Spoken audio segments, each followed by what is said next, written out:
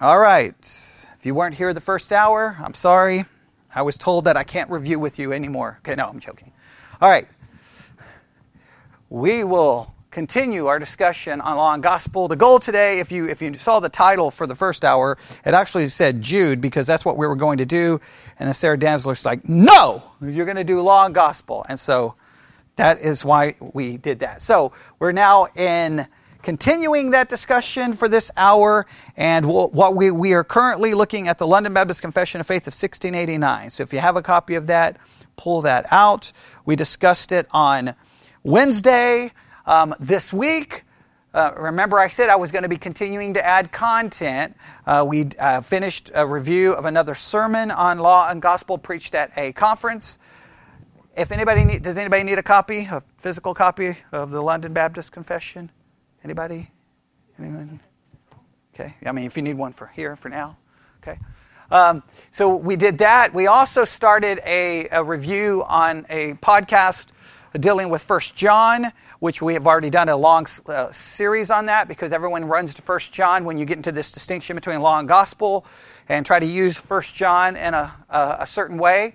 So all of that is online. All of that is available. So I will be continuing to add. We're going to be reviewing another sermon on law and gospel, probably maybe this afternoon or tomorrow, and that will deal with lordship salvation and its connection to law and gospel and the destruction of the distinction between the two. So all of that will be on the apps and everywhere.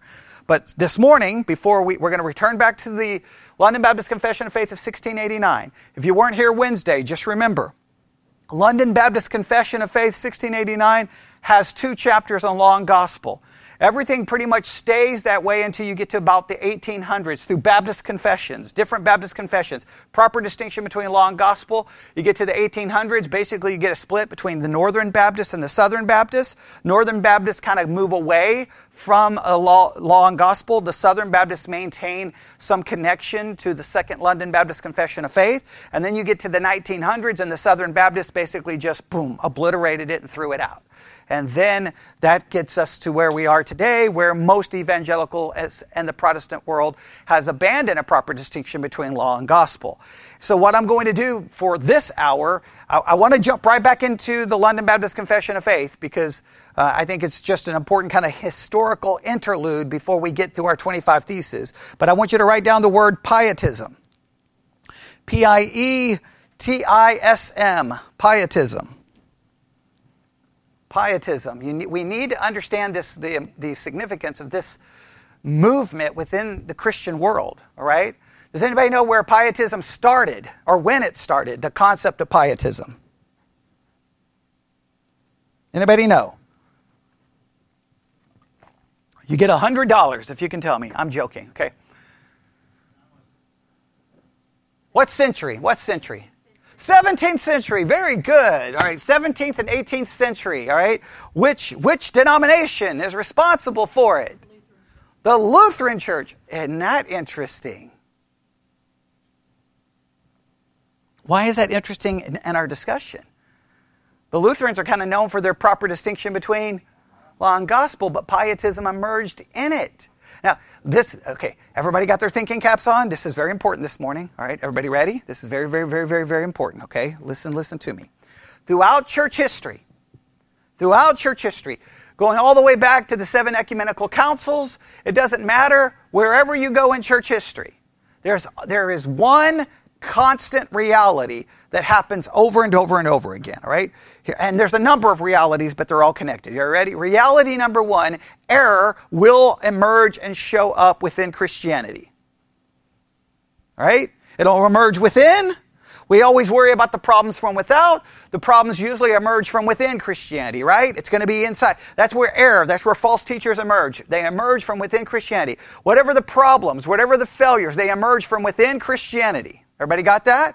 That's reality number 1. Reality number 2, there'll be some attempt to correct and fight against the error. All right, so far so good. These are basic realities. And there's reality number 3. What do you think reality number 3 is?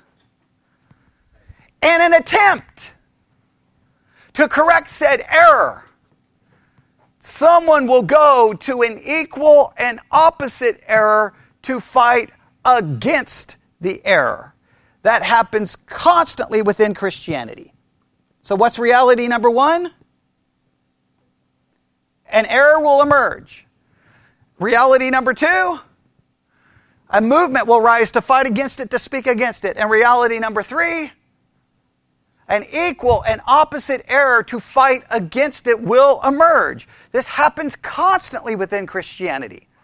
Constantly within Christianity. We'll see something and we'll say it's a problem. And even if the problem is not within the church, we'll see something to fight against it and we'll run to an equal and opposite error. We see that now within Christianity in 2022. Christians looked out their window, saw how bad the world was, and was like, this is horrible, this is crazy, the culture is falling apart, the world's sliding down into the pit of hell, this is horrible, we got to fix this, we got to fix this, we got to fix this, we got to fix this. And instead of going to the scriptures for the solution, we turn to politics for the solution. We're going to make the church political, and we're going to make people live like Christians by the law, and we're going to take the country back for Jesus, and we're going to make everyone a Christian. Well, that's a complete theological error. Christ didn't say go make people Christian by law. He says present what to them? The gospel to them. Politics is not the answer. It's an opposite response. For example, we can talk about this. Everyone talks about the liberal forms of Christianity that is progressive or that is woke, and it's so messed up and it's so bad. And so what has emerged to fight against the liberal, woke, progressive Christianity? A completely politically hijacked Christianity that is far the right. That's Republican. That's an equal and opposite error. The church always, it's gone throughout 2,000 years of church history. We always run to an error. We always run to an opposite. Oh wait, people are bad. I know what we'll do. We'll pass laws and kill them for not being a Christian. That'll solve the problem. Okay, we always run to these crazy things. I could just go, we could go all day. I won't go through that. But one thing that emerged is pietism. What do you think pietism wanted to correct?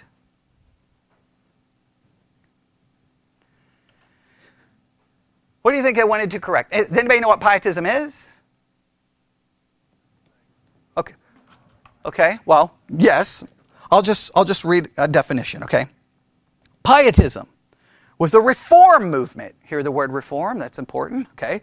A reform movement in the German Lutheran Church. And we know everything that comes from Germany is, I'm joking. All right, but when it comes to theology, well, the Reformation comes from there, but man, there was a lot of higher criticism, all the issues that come out of there. But okay, but by the time it gets to America, we destroy.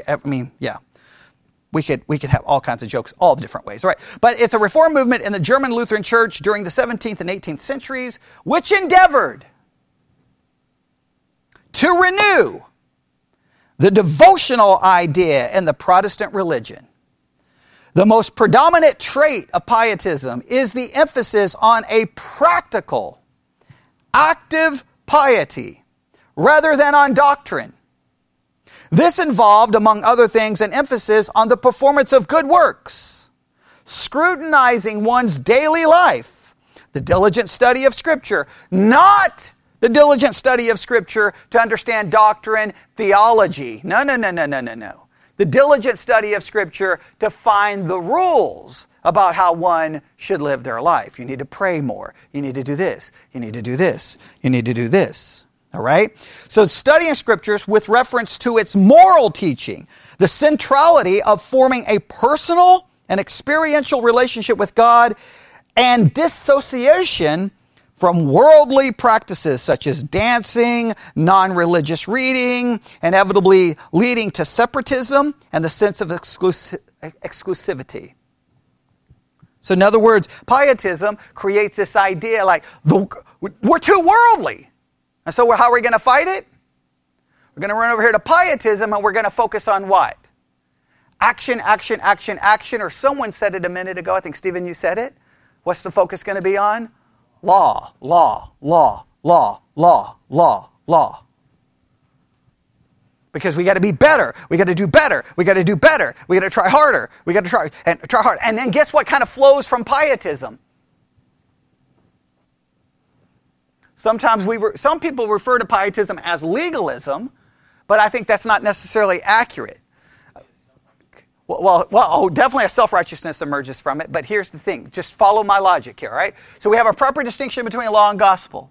Some will say that proper distinction between law and gospel led a lot of people to live ungodly lives, because sometimes people will, if they don't feel like they're under an obligation, they may do what they want. So then we're going to fight against it with pietism, right? So would someone say something?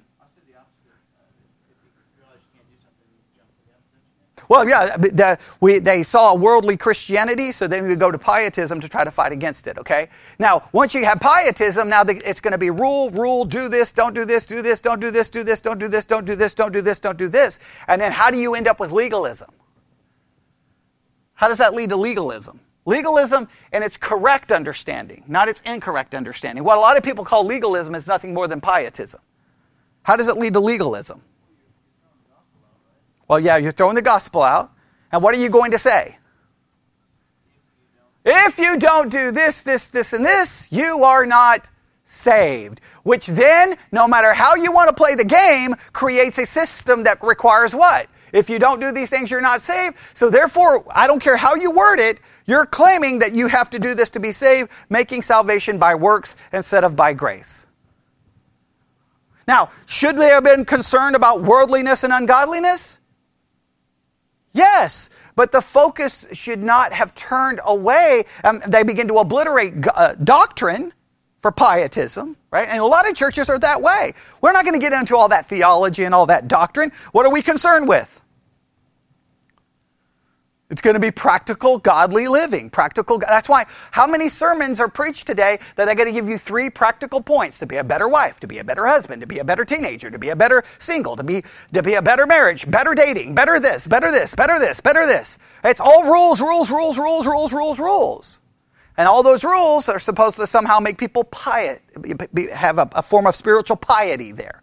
But in many cases, it creates a desire to wrap yourself in a robe of self-righteousness to look godly, because what ultimately flows from pietism is if you're not doing these things, you are not saved, which creates true legalism, because that destroys the gospel.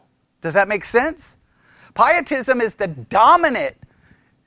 became the dominant theological identity of American Protestantism. American Protestantism became far more known by pietism than it did theology, doctrine. It destroyed American Christianity. And most of you grew up in churches that were dominated by pietism. I did. I've told the story. I became a Christian as a teenager, and the first thing I didn't learn doctrine. I learned don't listen to rock and roll, don't do here, don't date this, don't date, don't. I was given a list of rules. I wasn't given a list of doctrines. So I had to finally get out of the Baptist church. It was a Lutheran church that didn't give me rules. They gave me theology books. I'm like, okay. I didn't even know this stuff existed. Baptists are like, what's theology? Just don't drink, don't smoke, and don't go to the movies, and you're good to go. Okay, so it was theology, and then you start realizing all of these movements. So pietism is not. And please note. It's not that the desire to live godly is bad. It's when the movement basically leads to a legalistic idea and destroys law and gospel. All right, now, back to the London Baptist Confession of Faith. That's a free history lesson, all right? All right. And this hour is getting ready to go so bad. Okay. Oh, man, I already know what's coming. All right, we're in paragraph 6. I do not have time to review paragraph 1, 2, 3, 4, and 5. All of that is online, all right? It's all there. I've already uploaded it to every app. It's all there, okay? So, we're in paragraph 6, chapter 19. Everything's going to go good for just a few minutes, and then it's going to go really, really bad, okay? And we're going to have major disagreements, but that's okay. Just remember you're wrong, okay? No. I'm joking. All right, here we go. Paragraph 6. True believers are not under the law as a covenant of works to be justified or condemned by it. Everyone in the first hour, we understand this, right? How are we not under a law of covenant of works to be justified or condemned? Well, Think of it this way. If I tell someone that if they don't do this and they don't do this and they don't do that, then I'm telling them they're under a covenant of works, right? Because I'm saying you have to do this in order to be saved. And some people say, no, I'm saying that they will do it to be saved. But you're telling me if I will do it to be saved, that I have to do it in order to be saved.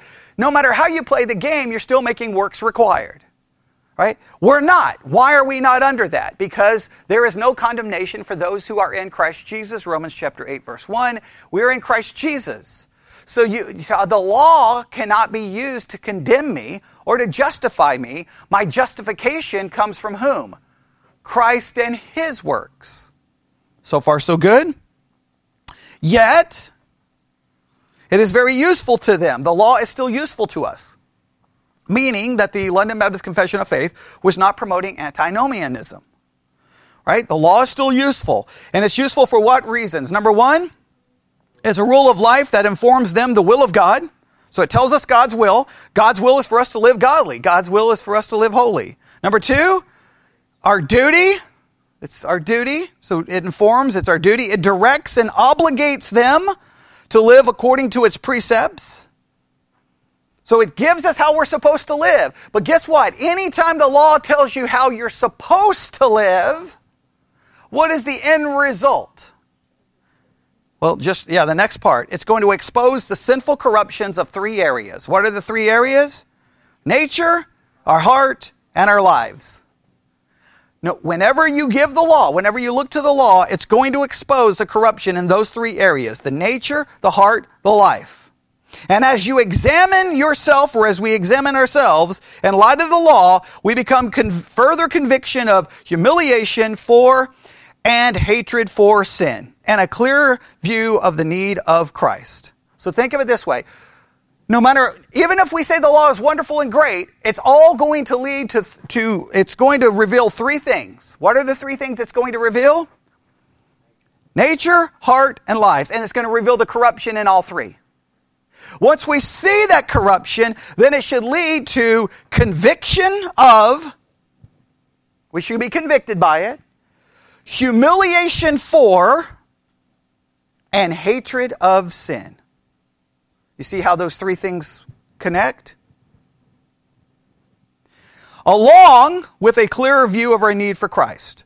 So we should be convicted, humiliated, hate it, but we should see what? Our need for Christ even more. We should see the need for Christ even more. And what do we need Christ for? The perfection of His obedience. I need His obedience. Now, I know everyone here is an expert on this, but it is October, so we got to make sure we always remember the doctrine of justification. Everybody remember how this works, right? We're not Catholics, right? We are not Catholics, right? Okay, so my justification is by faith alone, right? I put my faith in Christ, and what happens in this transaction, right? My sin is imputed to Christ. Christ suffered and died and was a propitiation, meaning He satisfied the wrath of God on my account. So all of my sin has been completely forgiven and paid for. All right, that's good, right? His righteousness, including His active and passive obedience, is imputed to my account. Imputed. Imputed is the key word. That declares me to be holy, while at the same time, I'm not holy. Right? I am not infused. I'm imputed. This is like historical Christianity 101 that modern Christians have completely lost connection with somehow. I don't know how, but they have. So I'm declared to be righteous even though I'm not. Now, once I'm declared to be righteous, God's law is still there, right? Now, I'm still a sinner. I still have a sinful nature. What three things do I still have in my life? A corrupt nature, a corrupt heart, and a corrupt life. That is absolutely true. Now, God's law, even after I'm a Christian. Now I'm saved, imputed righteousness. Now I'm following Christ, right? Okay, boom. Now, here's the law. And the law is going to constantly reveal that corruption over and over and over and over and over. And the more I see that corruption, what should it lead to? Conviction, humiliation. Hopefully it will make me hate it, but it will ultimately drive me right back to Christ and His perfect obedience. Because the law is going to say do it, and I'm going to say I can't, and I don't. And Christ will say, I did, and the more I know that he did, what should flow from that? Gratitude and love that he did for me so that I could be saved. That's the reality of the Christian life. I know the London Baptist Confession of Faith is about to completely deny that reality in just a minute, which is bizarre, but they're going to, even though they describe the reality, they're about to completely go against it in just a minute, okay? And this is where all the debates in Christianity exist. But okay, everybody good so far? All right, does that make sense? And does that not describe your Christian life? If I sit here and preach the law to you today, right? Do this, do this, do this, do this. All of you should be going, I don't. I can't. Now, in your Christian life, earlier on, probably you were like, I'm going to try harder. I'm going to do this. You may be writing little notes. I'm going to put it on the refrigerator. I'm going to do this. I'm going to do that. And I'm going to try. Now, that's a law-based Christianity. You're going to try. Now, I'm not saying you shouldn't try. I'm just saying that what you have to realize is all of your attempts are going to fall short. And you know why you should know that? First, just start reading Genesis to the book of Malachi. Just read the Old Testament. Did Israel have law? Just think of all the things Israel had. They had a revelation of God because God was dwelling in their midst. There was no question that God didn't exist. They knew God existed, right? Did they see evidences of his power and miracles? Yes, so they had clear revelation. There wasn't even an issue. Did they have law? Was the law confusing?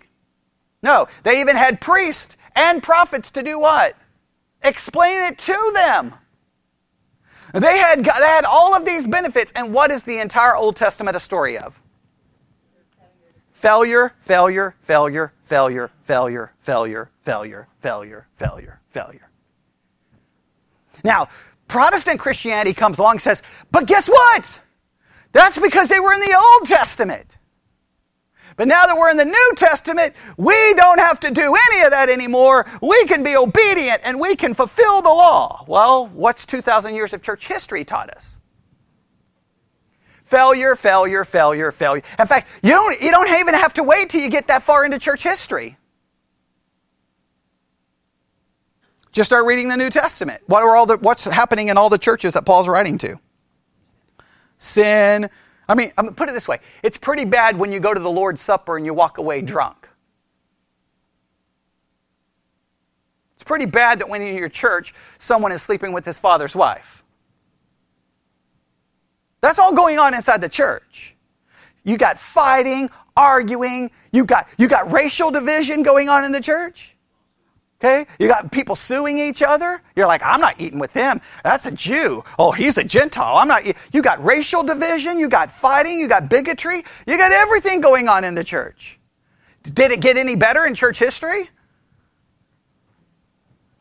So the Bible is a story of people who believe in God who live like sinners. Because what does belief in God not remove?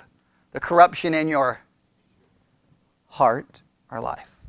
I wish it did. I wish it did. Does that excuse it? No. Are we still condemned by it? We are condemned in the sense that it's a sin, but our hope is in Christ. All right, so far so good? I know they're getting ready to go against everything I just said, and we're going to have to struggle with why they changed their minds so much here. Okay, but here we go. All right, the law is also useful to regenerate, to the regenerate, to restrain their corruptions because it forbids sin. The law is hopefully there to help kind of restrain it a little bit, right? Right? And all law there to try to restrain unlawfulness, it's there to try to restrain it. So it's trying to hold it back. But even if where does law, when law restrains sin, how does it restrain it? It usually restrains the external activity, not the internal desire. Yeah. So law typically leads to behavioral modification, which from a Christian perspective is good, but what is it? It doesn't mean that I'm still not a sinner. Do you understand? There's a lot of things you may not be doing externally, but you still may be guilty of all of them internally. That's the hard part of Christianity that nobody ever likes to talk about, all right? All right. The punishment threatened by the law shows them that even their sins deserve what troubles they may expect in their life due to their sin, even though they are freed from the curse and undiminished severity of it. That means simply, sometimes when you do wrong, there's consequences that come with it. Yes? For everyone. Okay? You become an alcoholic, there's negative consequences to it. Yes? All right. Okay. The promise of the law likewise shows them God's approval of obedience and the blessings that may expect when they keep it. There is blessings that from staying away from bad things, right? You don't steal, you don't have to, there's a blessing of never going to jail, have to worry about the cops finding you. Yes? There's a blessing for never being an alcoholic. There's a blessing for never being a drug addict. There are blessings that come from it. Even though the blessings are not owed to them by the law as a covenant of works. If people do good and refrain from evil because the law encourages good and encourages good and discourages evil, that does not indicate that they are under the law and not under grace. That just means that we are under grace, and this is just the natural working of doing good versus doing bad. There's natural consequences of good and natural consequences of bad. And we all know that, right? We all know that. Everyone should. You experience that your whole life. So many of the things that we've suffered, in many cases, because of our own actions and foolishness. Right? So far so good. Now, oh boy, here we go. This is where all the problems start. And the problem is there's not a paragraph after it. Problem is, this is where it always ends up. And I spent a lot of time on this problem this week on the podcast. Oh man, I struggle with this so much. It drives me crazy, but it's just the reality of the Christian life. So I know when I say that, when everything I'm getting ready to say, you're going to be like, no, but. All I ask you to do is before you argue, just be honest with yourself. All right? And remember how this works in theology. This should work in every area of life. All right? So think of this in theology, okay? In theology, we constantly put forth hypotheses, right? We constantly put forth kind of theses that are ideas. But whenever we come up with those ideas, what must we do? Take the idea to its logical conclusion. And sometimes when we take a theological concept to its logical conclusion, what do we find at the end of that conclusion? That it falls off the cliff. And that it messes itself up bad. All right? Let me give you an example. All right? There are some churches, right, within the charismatic world that teach that healing is guaranteed for the here and now because of what Jesus did on the cross. They'll quote Isaiah, by his stripes we're healed, and they believe that healing is guaranteed right here, right now. It's not if it's God's will, it is God's will. He guaranteed, Jesus paid for you to be physically healed. Right here, right now. Right? And if you're not, it's somehow your fault. I got to blame someone. Okay? But it's guaranteed. Now, I got no problem saying healing is guaranteed in heaven when I get a new body. And there'll be no more pain, no more suffering, and no more death. But in the present, I'm going to have a hard time with this, right? You know why I'm going to have a hard time with this? I'm just going to start taking to its logical conclusion. Well, one, if healing is guaranteed, why does anyone ever die? Two, all the churches where they say healing is guaranteed, as someone who worked in the medical world for 22 years, they sure need lots of medical appointments. Because I can name churches in Abilene where they, on a Sunday night, saying, we're having a healing service and God healed 100 people and it was amazing. And then Monday morning they're calling, I need an appointment. I wanted to say, no, you got healed last night. Click. We don't have any appointments for people who have a guaranteed healing. But they still need medical appointments. And they're wearing glasses and they have high blood pressure and high cholesterol and they have cancer and they die. So immediately, there's something wrong with that theology because just taking it to its logical conclusion, it begins to fall apart. It begins, and they still die and all the other issues. I mean, again, I worked with one of the people who went to one of those charismatic churches. She said she worked for me in the appointment line. And I'm not always the nicest person. But so whenever she wanted to be sick, and I'm like, you're not getting time off from work. Just heal yourself. And I'd be like, hey, I'm tired of answering the phone. You just answer the phone and heal everyone who calls and we'll be good to go. Just stand in the parking lot and heal everyone. It never works. Wherever the charismatic church is that claims healing is guaranteed, the graveyards continue to get new graves. Hospitals are still filled. Children are still dying with cancer. There's a problem to the claim. All right? And I don't even feel bad for saying that because I've watched too many people be told that healing is guaranteed and watch them die. Again, I worked with a woman diagnosed with cancer. We knew it was terminal. We knew it was going to be the end. Here comes two guys walking into her office who claim to be apostles from a charismatic church in Abilene. God told us that you're going to be healed. And then they prayed over her right there in the office. In the name of Jesus, your cancer is gone. You've been healed. And she starts crying and she's happy and she's going to go home and tell her family. 6 months later, she died. Guess where those charismatics were? Nowhere. They didn't show up at the funeral. They didn't go back and apologize to her children. They went and hid because they were liars. And I get very upset about that. And I don't feel bad about getting upset about that because that's evil. Do I wish healing was guaranteed? I wouldn't have a seizure disorder. Those of you suffering with medical issues wouldn't have those medical issues. And you say, well, my faith's not strong. If my faith is not strong enough to heal me, then by definition, my faith should not be strong enough to save me. Therefore, I shouldn't even be saved. That's a theological hypothesis. Taken to its logical conclusion, it's evil, pure evil. Right? And if you don't believe me, just go work in the medical world and watch people suffer and die. Take the bodies down to the morgue. Fill out the death certificates. Talk to the families. Oh, your problem is you just didn't believe in Jesus. Yeah, you tell the woman whose child is 8 years old dying of cancer, hey, if your child would just believe in Jesus, he would be healed. That's evil stuff. Right? So, that's a hypothesis. There's another hypothesis that goes something like this. When we become Christians, oh boy, here we go. I'm going to go ahead and turn off the mic now so the people listening online won't have anything to say. All right, here we go. All right, my email. What's your email, Sarah? Okay. All right, here we go. Because now this stuff makes Christians mad at me, and they're going to accuse me of stuff, but you need to hear what I'm saying, okay? And we have to deal with this. I don't want to trust me, I'd rather do something else today than this, but this is where we are in the London Baptist Confession of Faith. All right, here's a hypothesis. Before you're saved, we are sinners by nature. We have a heart that is deceitful, wicked and deceitful above all things. We are in bondage to sin. We're dead in our trespasses and sin. We are sinners, and we can't do anything but sin, and we cannot say yes to God. That sounds good, right? And I believe in total depravity, and I agree with most of that. But here's what comes with it. But when you are saved,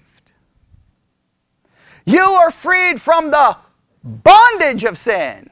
You are freed from the power of sin. So now you have the ability to say yes to God and no to sin. That sounds good. If I preach that, people will say amen. In some churches, I may even get this. Y'all never applaud for me, but they would even applaud for me. That'd be great. Now, let's take that to its logical conclusion. If I can say no to sin and yes to God, that means what? Not only is it plausible, not only is it possible, it would be likely, which should be the existence of what? Sinless Christians.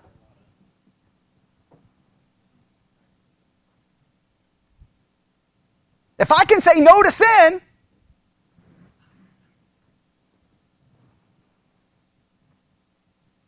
hey guys, it's Sunday, beginning of a new week. What are you going to do this week? Come on, play along. Say no to sin. All right, say no to sin. Now, some of you won't even say no to sin. By the time you get home, you're going to be arguing in the car about what to have for lunch and getting upset and frustrated and irritated with each other. Right? Someone's going to cut you off in traffic and you're going to think something you shouldn't think. Right? Some of you are probably already saying things about me that you shouldn't even be thinking, right? Okay? I wish we could say no to sin. I wish we could be free to sin. The reality is, though, that hypothesis falls apart. Because they've already admitted in the London Baptist Confession of Faith what still remains inside of me. A corrupt nature, corrupt heart, and a corrupt life. But look what they say in the last paragraph. You know it. Here we go. The uses of the law are not contrary to the grace of the gospel, but are in sweet harmony with it. For the Spirit of Christ, number one, subdues. Number two, enables the human will to do freely and cheerfully what the will of God as revealed in the law requires. Oh, man.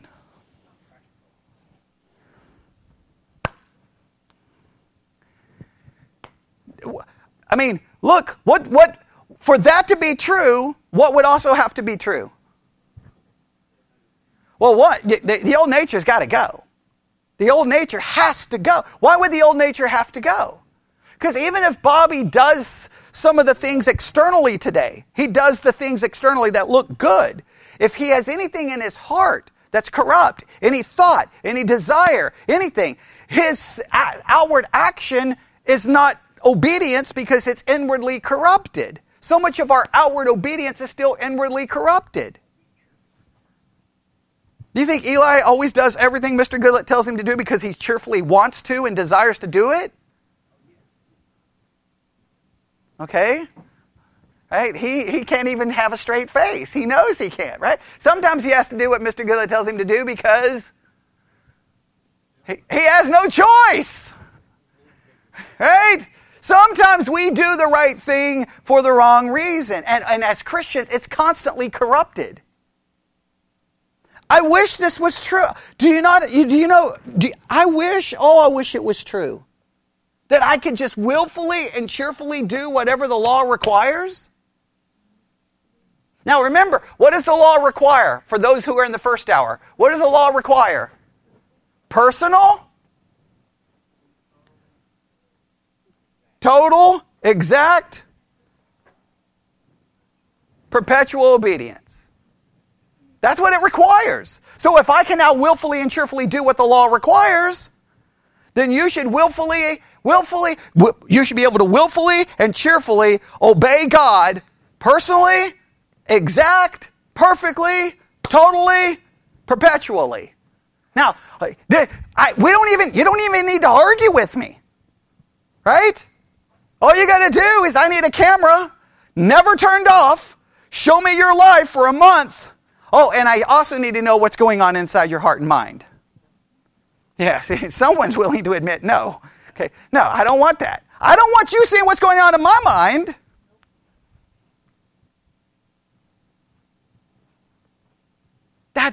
You know what that creates?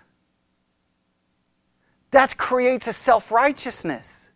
Where I got to put on a robe of self-righteousness, grab my fig leaves, run around so that I'm not exposed to everyone for what I am. When we all have to pretend as Christians to be good, godly, and righteous and perfect, even though we're not.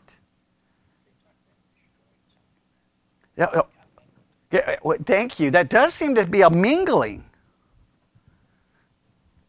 It's really frustrating but everyone who teaches the proper distinction along gospel always ends with that. Everyone does it. It's been going on in church history forever.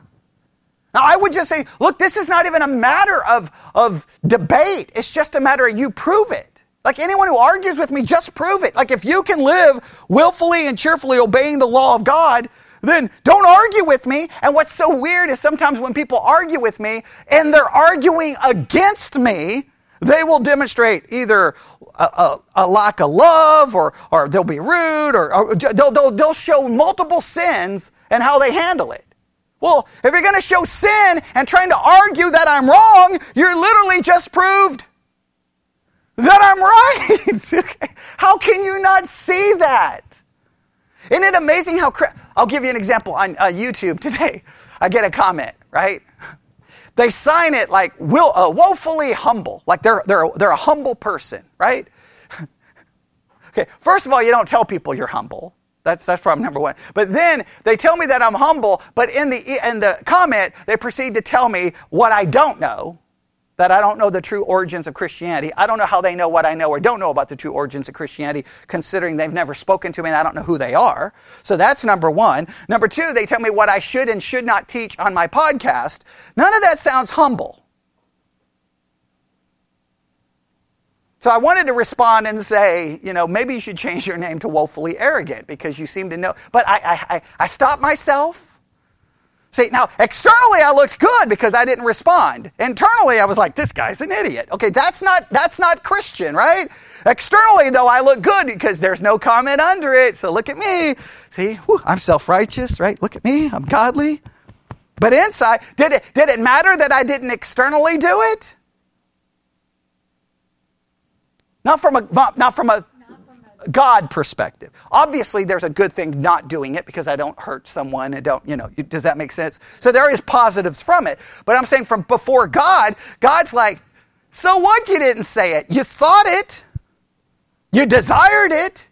You envisioned saying it to the person. So that doesn't make me any more godly. I wish it was the case. What's the reality of the Christian life? What's the reality of the Christian life? Man, we're not even going to get to the next. Okay. Well, no, the reality of the Christian life is that God's law remains intact and we remain continually guilty of it. And my only hope is what? Christ. So, if we say it this way, let me say it this way. These uses of the law are not contrary to the grace of the gospel, but are in sweet harmony with it. For the imputed righteousness of Christ enables me to stand before God as someone who has freely and cheerfully obeyed the will of God. That's the only hope. It's in Christ. Why can the Bible say in Christ there is therefore now no condemnation? Because in Christ, what have I done? Did Christ willfully keep it? Now you could even, the cheerful part even, he didn't sound so cheerful in the garden, did he?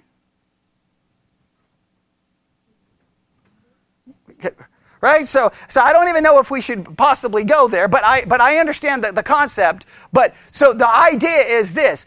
Ultimately, though, he said, not my will, but thy will be done, right? Okay, demonstrating his submission to the Father. Perfect obedience, right? All right. So in Christ, that perfect obedience is mine. Any other way, I fall short of it. Look, everyone... All I will say this, Christians will, and I've heard a million sermons, and they all say the same thing, that now you are free, you now have the ability to say yes to God and no to sin. I've heard that preached a million times. It's been preached. Here's the problem. I've never seen anyone live that out in any meaningful way. So at some point, what do you have to do with your theological hypothesis? What do you do in science once you try your hypothesis and it fails? You start over, right? There may be something true to the initial hypothesis, right? It doesn't mean you throw out everything. It just means you're like, wait a minute, this doesn't work. I wish it was true. But I got 2,000 years of church. Even the Apostle Paul in Romans chapter 7, he makes three very important claims. Number one, the things I want to do, I don't do, right? Things I want to do, I don't do. The things I don't want to do, I do. And then he makes a very important claim at the end of Romans 7. Well, he says he's a wretched man, but he says with his mind, he serves the law of God. But with his flesh, he serves the law of sin. How is that humanly possible? Everyone forgets that part.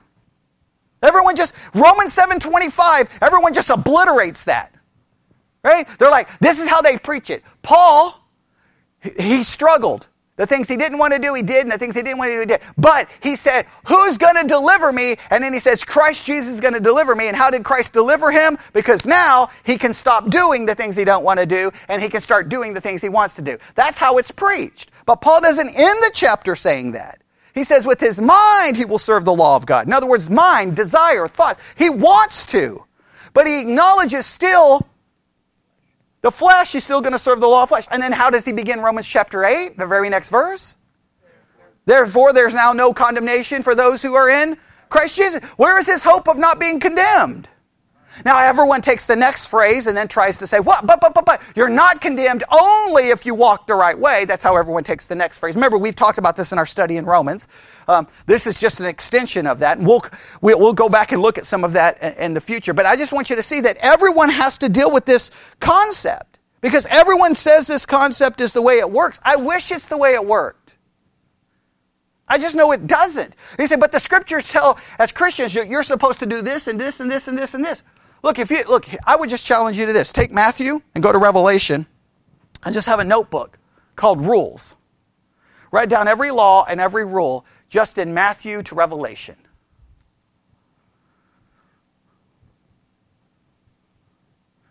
I'll give you 3.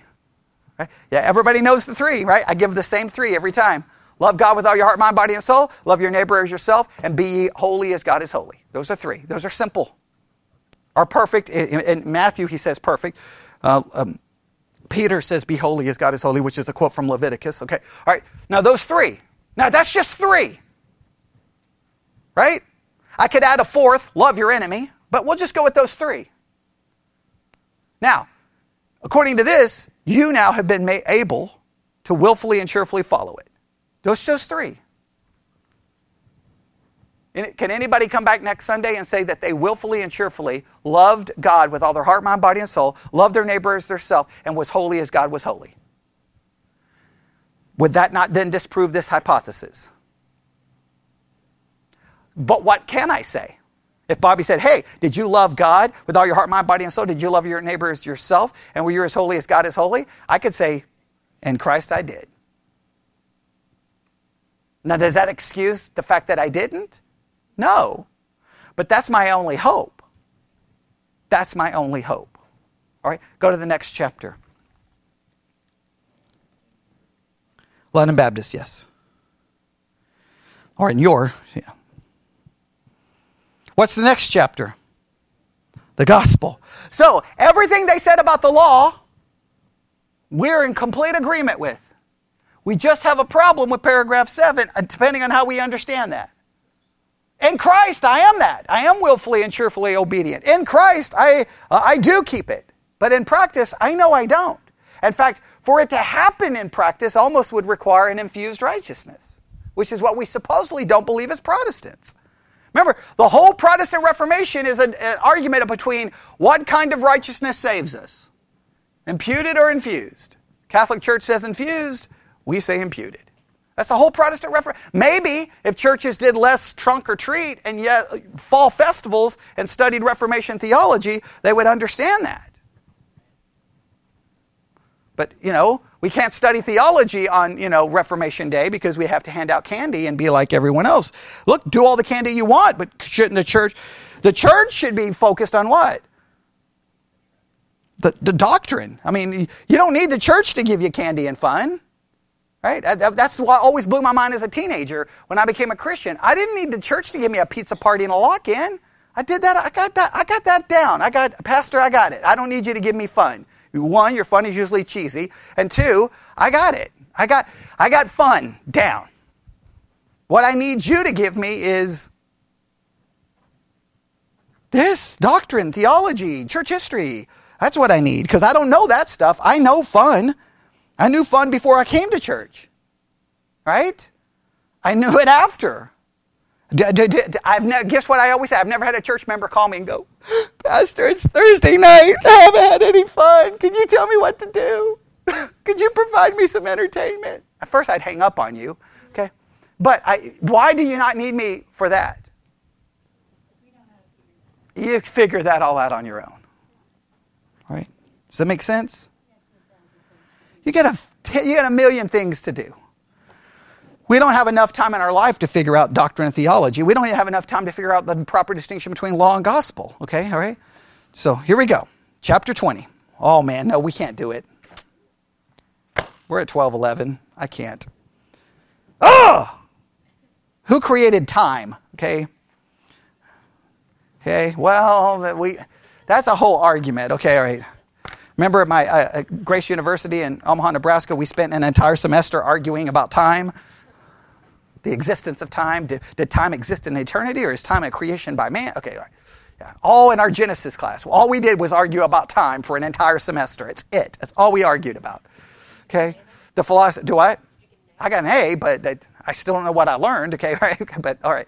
I still don't know that, but I hate time. That's the point. All right. Any questions about that? You have your opportunity to ask.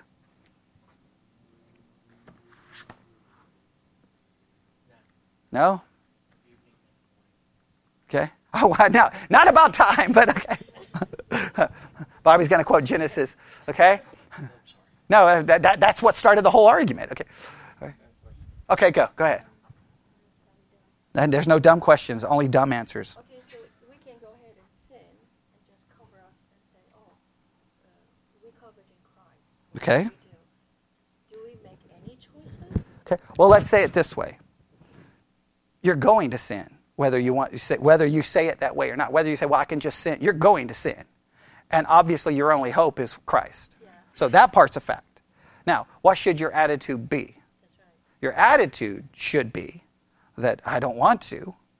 It's a sin. And what does the confession say? We should be convicted by it, humiliated by it, and hate it. Okay. So we should have the right attitude. Are we always going to have the right attitude? No, we're not always going to have the right attitude. Remember Luther's famous line, do I love God? Sometimes I hate him. And everybody's like, oh! Right? They're shocked. I love the honesty. So sometimes do we hate sin? No. Sometimes I love it very, very, very, very, very, very, very, very much. Am I always humiliated by it? No. Do I always feel bad about it? No. I hope the more I look at the law of God, I will see that it's wrong and be convicted by it. But the reality is I'm going to continue to sin. So as much as we would like to say, we should stop sinning, we're not going to stop sinning unless you believe that you can. And if you believe you can, well then all you have to do is just don't do it. But but everyone's always worried about what attitude will this lead to.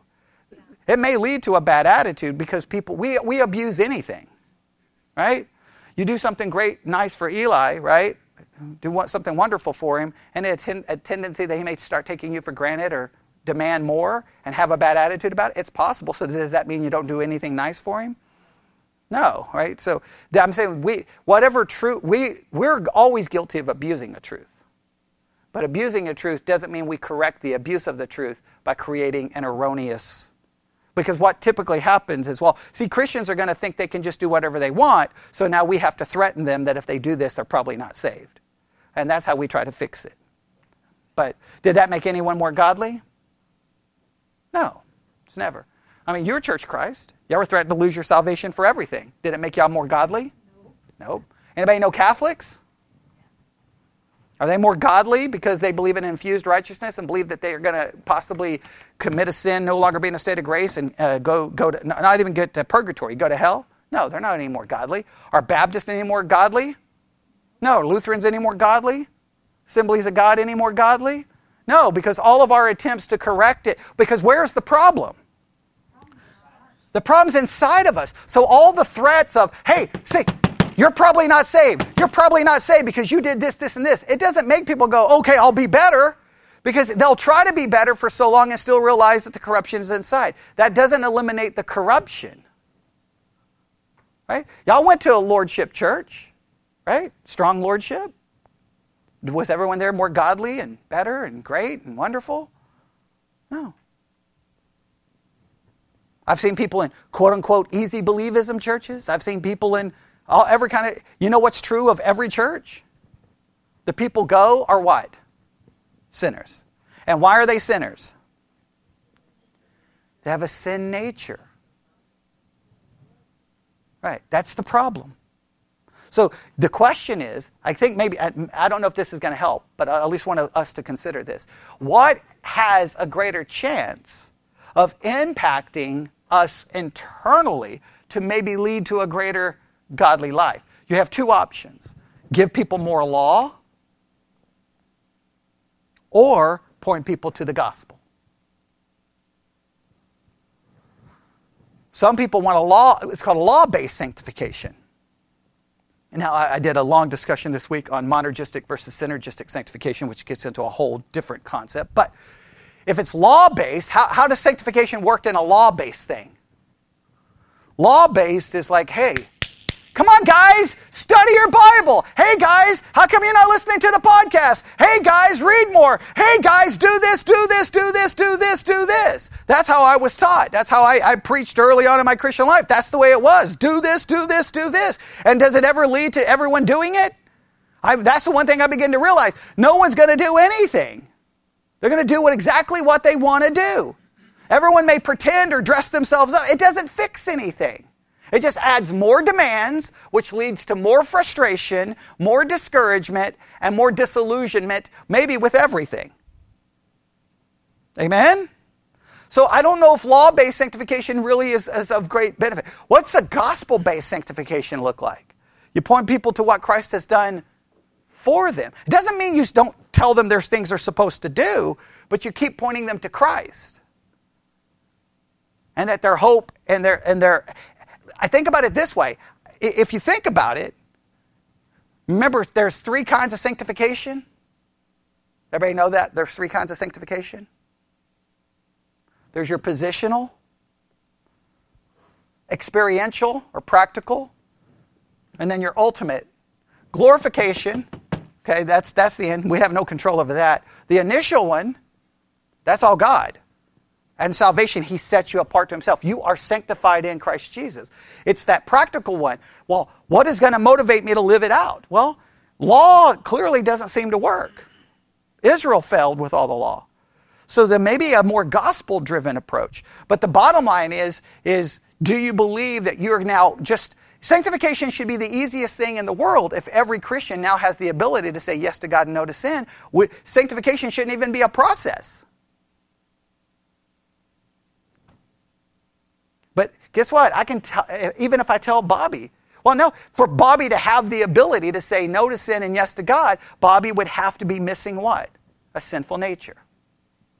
Because as long as he has a sinful nature, the sinful nature is always going to fight against his desire to say no, which will lead to what kind of reality? The things I want to do and the things I don't. You have to believe in the eradication of the old man. And it's never, when is it eradicated? Glorification. Don't I wish that was now? Amen. I do. Now, if you believe that you have the ability to stop sinning, okay, that's great. I mean, don't argue. Just do it. Just do it. Just do it. And if you can, write a book about it. Just don't let anyone find out what's really going on inside of you or what's going on in private, because your book may end up looking really bad when it contradicts everything that's true of you. And that's happened too many times in the Christian life, has it not? Sooner or later, the reality of who we are has a what? Shows its ugly self. Read Hebrews 11. All of those great men of faith were all great sinners. Right? Did some horrible things. What Abraham did to Hagar, that's some messed up stuff, right? Okay, and we can go on and on. David, some messed up stuff. Who else even shows up in Hebrews 11? Samson, for crying out loud. How in the world does he get there? By faith, these men are declared to be righteous when they demonstrated their sinfulness. That's the reality of the Christian life. And sometimes we've tried to convince the world that when we become Christian, we became better than them. In reality, we just became declared to be holy. But we're just as unholy because that sinful nature doesn't go away. All right, I'll have to stop there. Lord God, we come before you this afternoon. This is some deep and complicated theology. We didn't even come close, Lord, to even trying to find all the answers, but I hope that this will give everyone a desire and a motivation to continue to think and meditate on this. As we continue to work on the series here and on the podcast, I pray that everyone will think, meditate, and help us find the truth so we have a proper distinction between law and gospel, and that we can rest in the finished work of your Son. And it's in his name we pray. And God's people said,